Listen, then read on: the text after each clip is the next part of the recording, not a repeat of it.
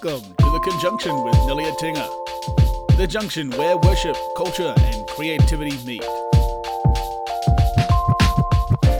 What's good, everybody? It's Nelly Atinga here, and I'm so glad you could join us here today. You're here, tuned into the Conjunction podcast, where worship, culture, and creativity meet. Check it out, man. I'm battling the sniffles a little bit, so forgive my nasal-sounding voice. Glad the NBA season is over so I can focus on other stuff, man. I got school going on. I'm working on my master's at Wheaton. We're on the final stretch now, so pray for your boy.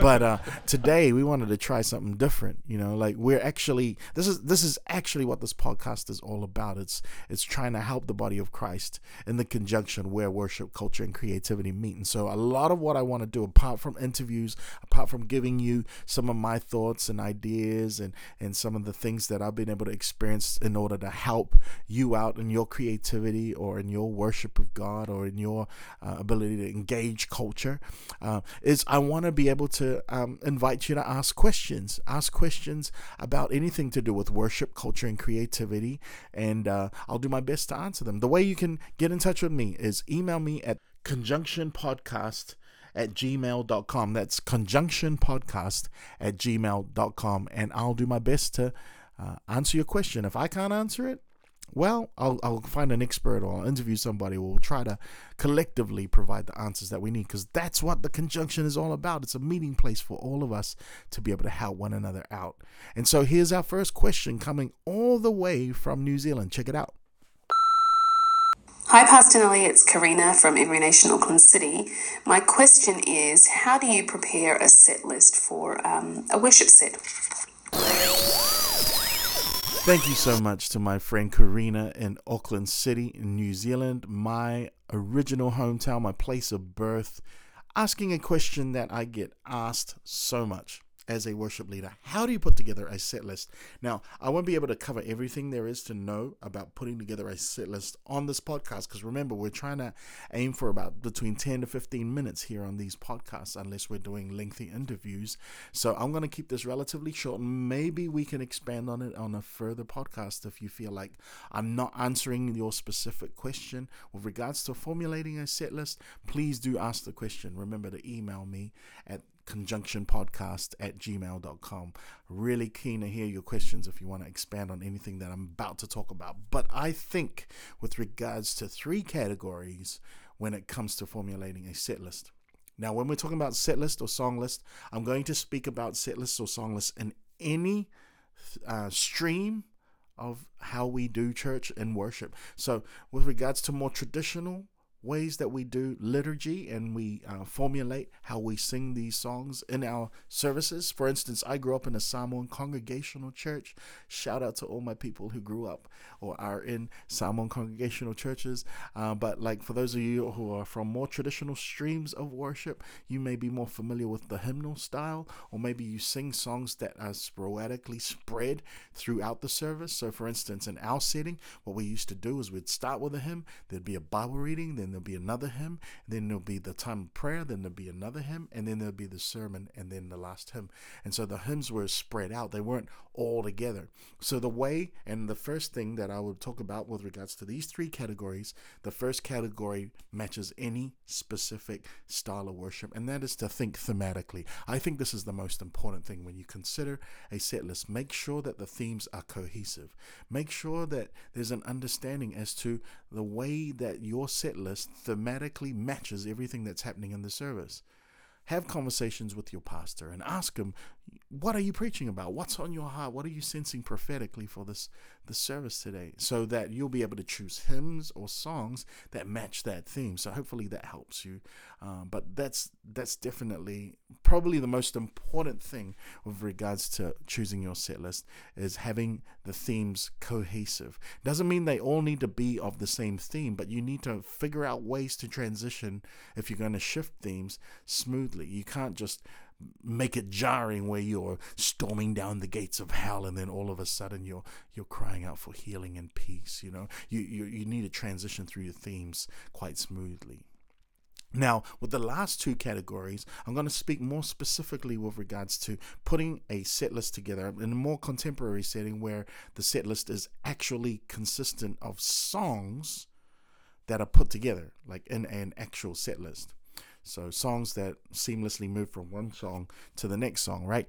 So you need to consider things, these last two categories, these things.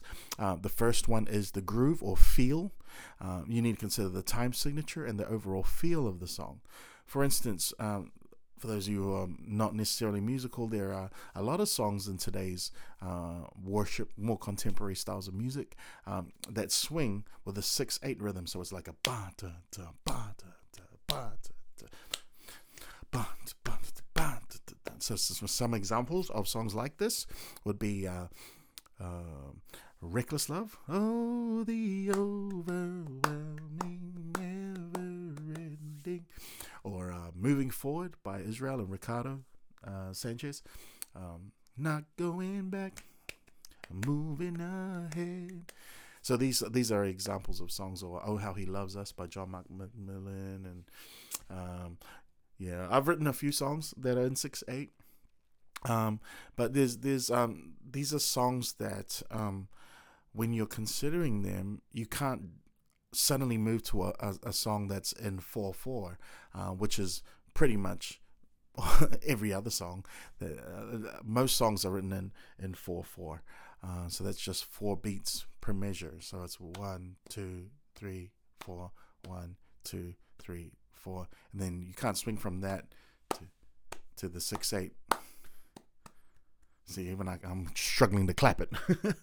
But you know what I'm saying? You can't move from 4/4 to 6/8 or 6/8 to 4/4 suddenly. So you need to consider how you transition these sorts of things, like the groove and the feel of the song. The tempo, the speed of the song is also important in regard to groove and feel. So you can't move from a fast song to a slow song all of a sudden. There's skillful ways to be able to transition from fast to slow. You just need to learn how to do that. So consider groove and feel. And then the last category you need to consider is the key of the song, the musical key of the song. So if it moves from C to G or F to C, that's a 1 to 4 or 5 to 1.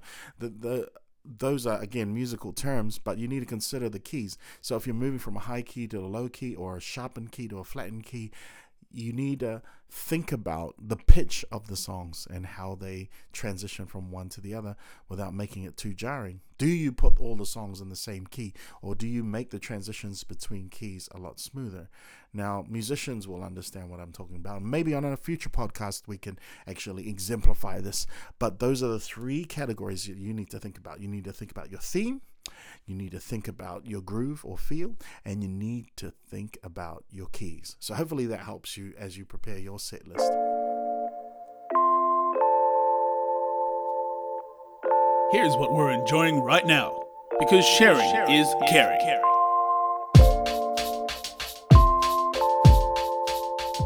So as we do at the end of every podcast, I like to talk about something that I'm enjoying and share it with you. I don't know if I'm necessarily enjoying this thing as much as I'm enjoying the awareness that is being made available to me through this thing. And that is this whole idea of Enneagrams. ENNEA grams. I don't know if you're familiar with them. I'd love to hear your view or your experience on Enneagrams. But basically it is a would you say a personality test? It's an awareness test of your own traits, right? And your own tendencies and how you interact with other tendencies. So some of you are probably more familiar with like Myers-Briggs or DISC or Strengths Finders. It's along those lines, but similar but not. Has its roots in kind of ancient theories, and it's basically a 9-pointed shape of which one, you'll find yourself having a stronger sense in one of those 9 spaces. They call them spaces. So for those of you who don't know too much about Enneagrams, I'm not going to spend too long talking about them other than to say I've discovered I'm kind of a 3. You can look up what that looks like, but I'd love to hear if you are discovering what an Enneagram is. I'd love to hear what you are and what you've discovered about it, because I'm relatively new to it. Maybe you can help school me on it. But I'm enjoying Enneagrams. And the book that we've been reading for the course that I'm doing at Wheaton College is a book called Mirror for the Soul. by Freiling, and I'd encourage you to check that out, because for those of you who are listening to this and want to hear it from a Christian perspective, I think this is one of the better, if not the best book with regards to understanding the Enneagram in light of the Imago Dei, or being made in the image of God. So that's what's up. So glad you could join us on the Conjunction Podcast. Please do drop me a line with any questions that you may have with regards to worship, creativity, and culture, and we'll do our best to have them on the podcast. The email address, again, is conjunctionpodcast@gmail.com. That's conjunctionpodcast@gmail.com, and we'll do our best to answer your questions. Remember, it's better if you record your question. So record a voice memo of your question with your name, where you're from, and what your question is, and we'll do our best to have it on the show. God bless you all. Grace and peace, everybody.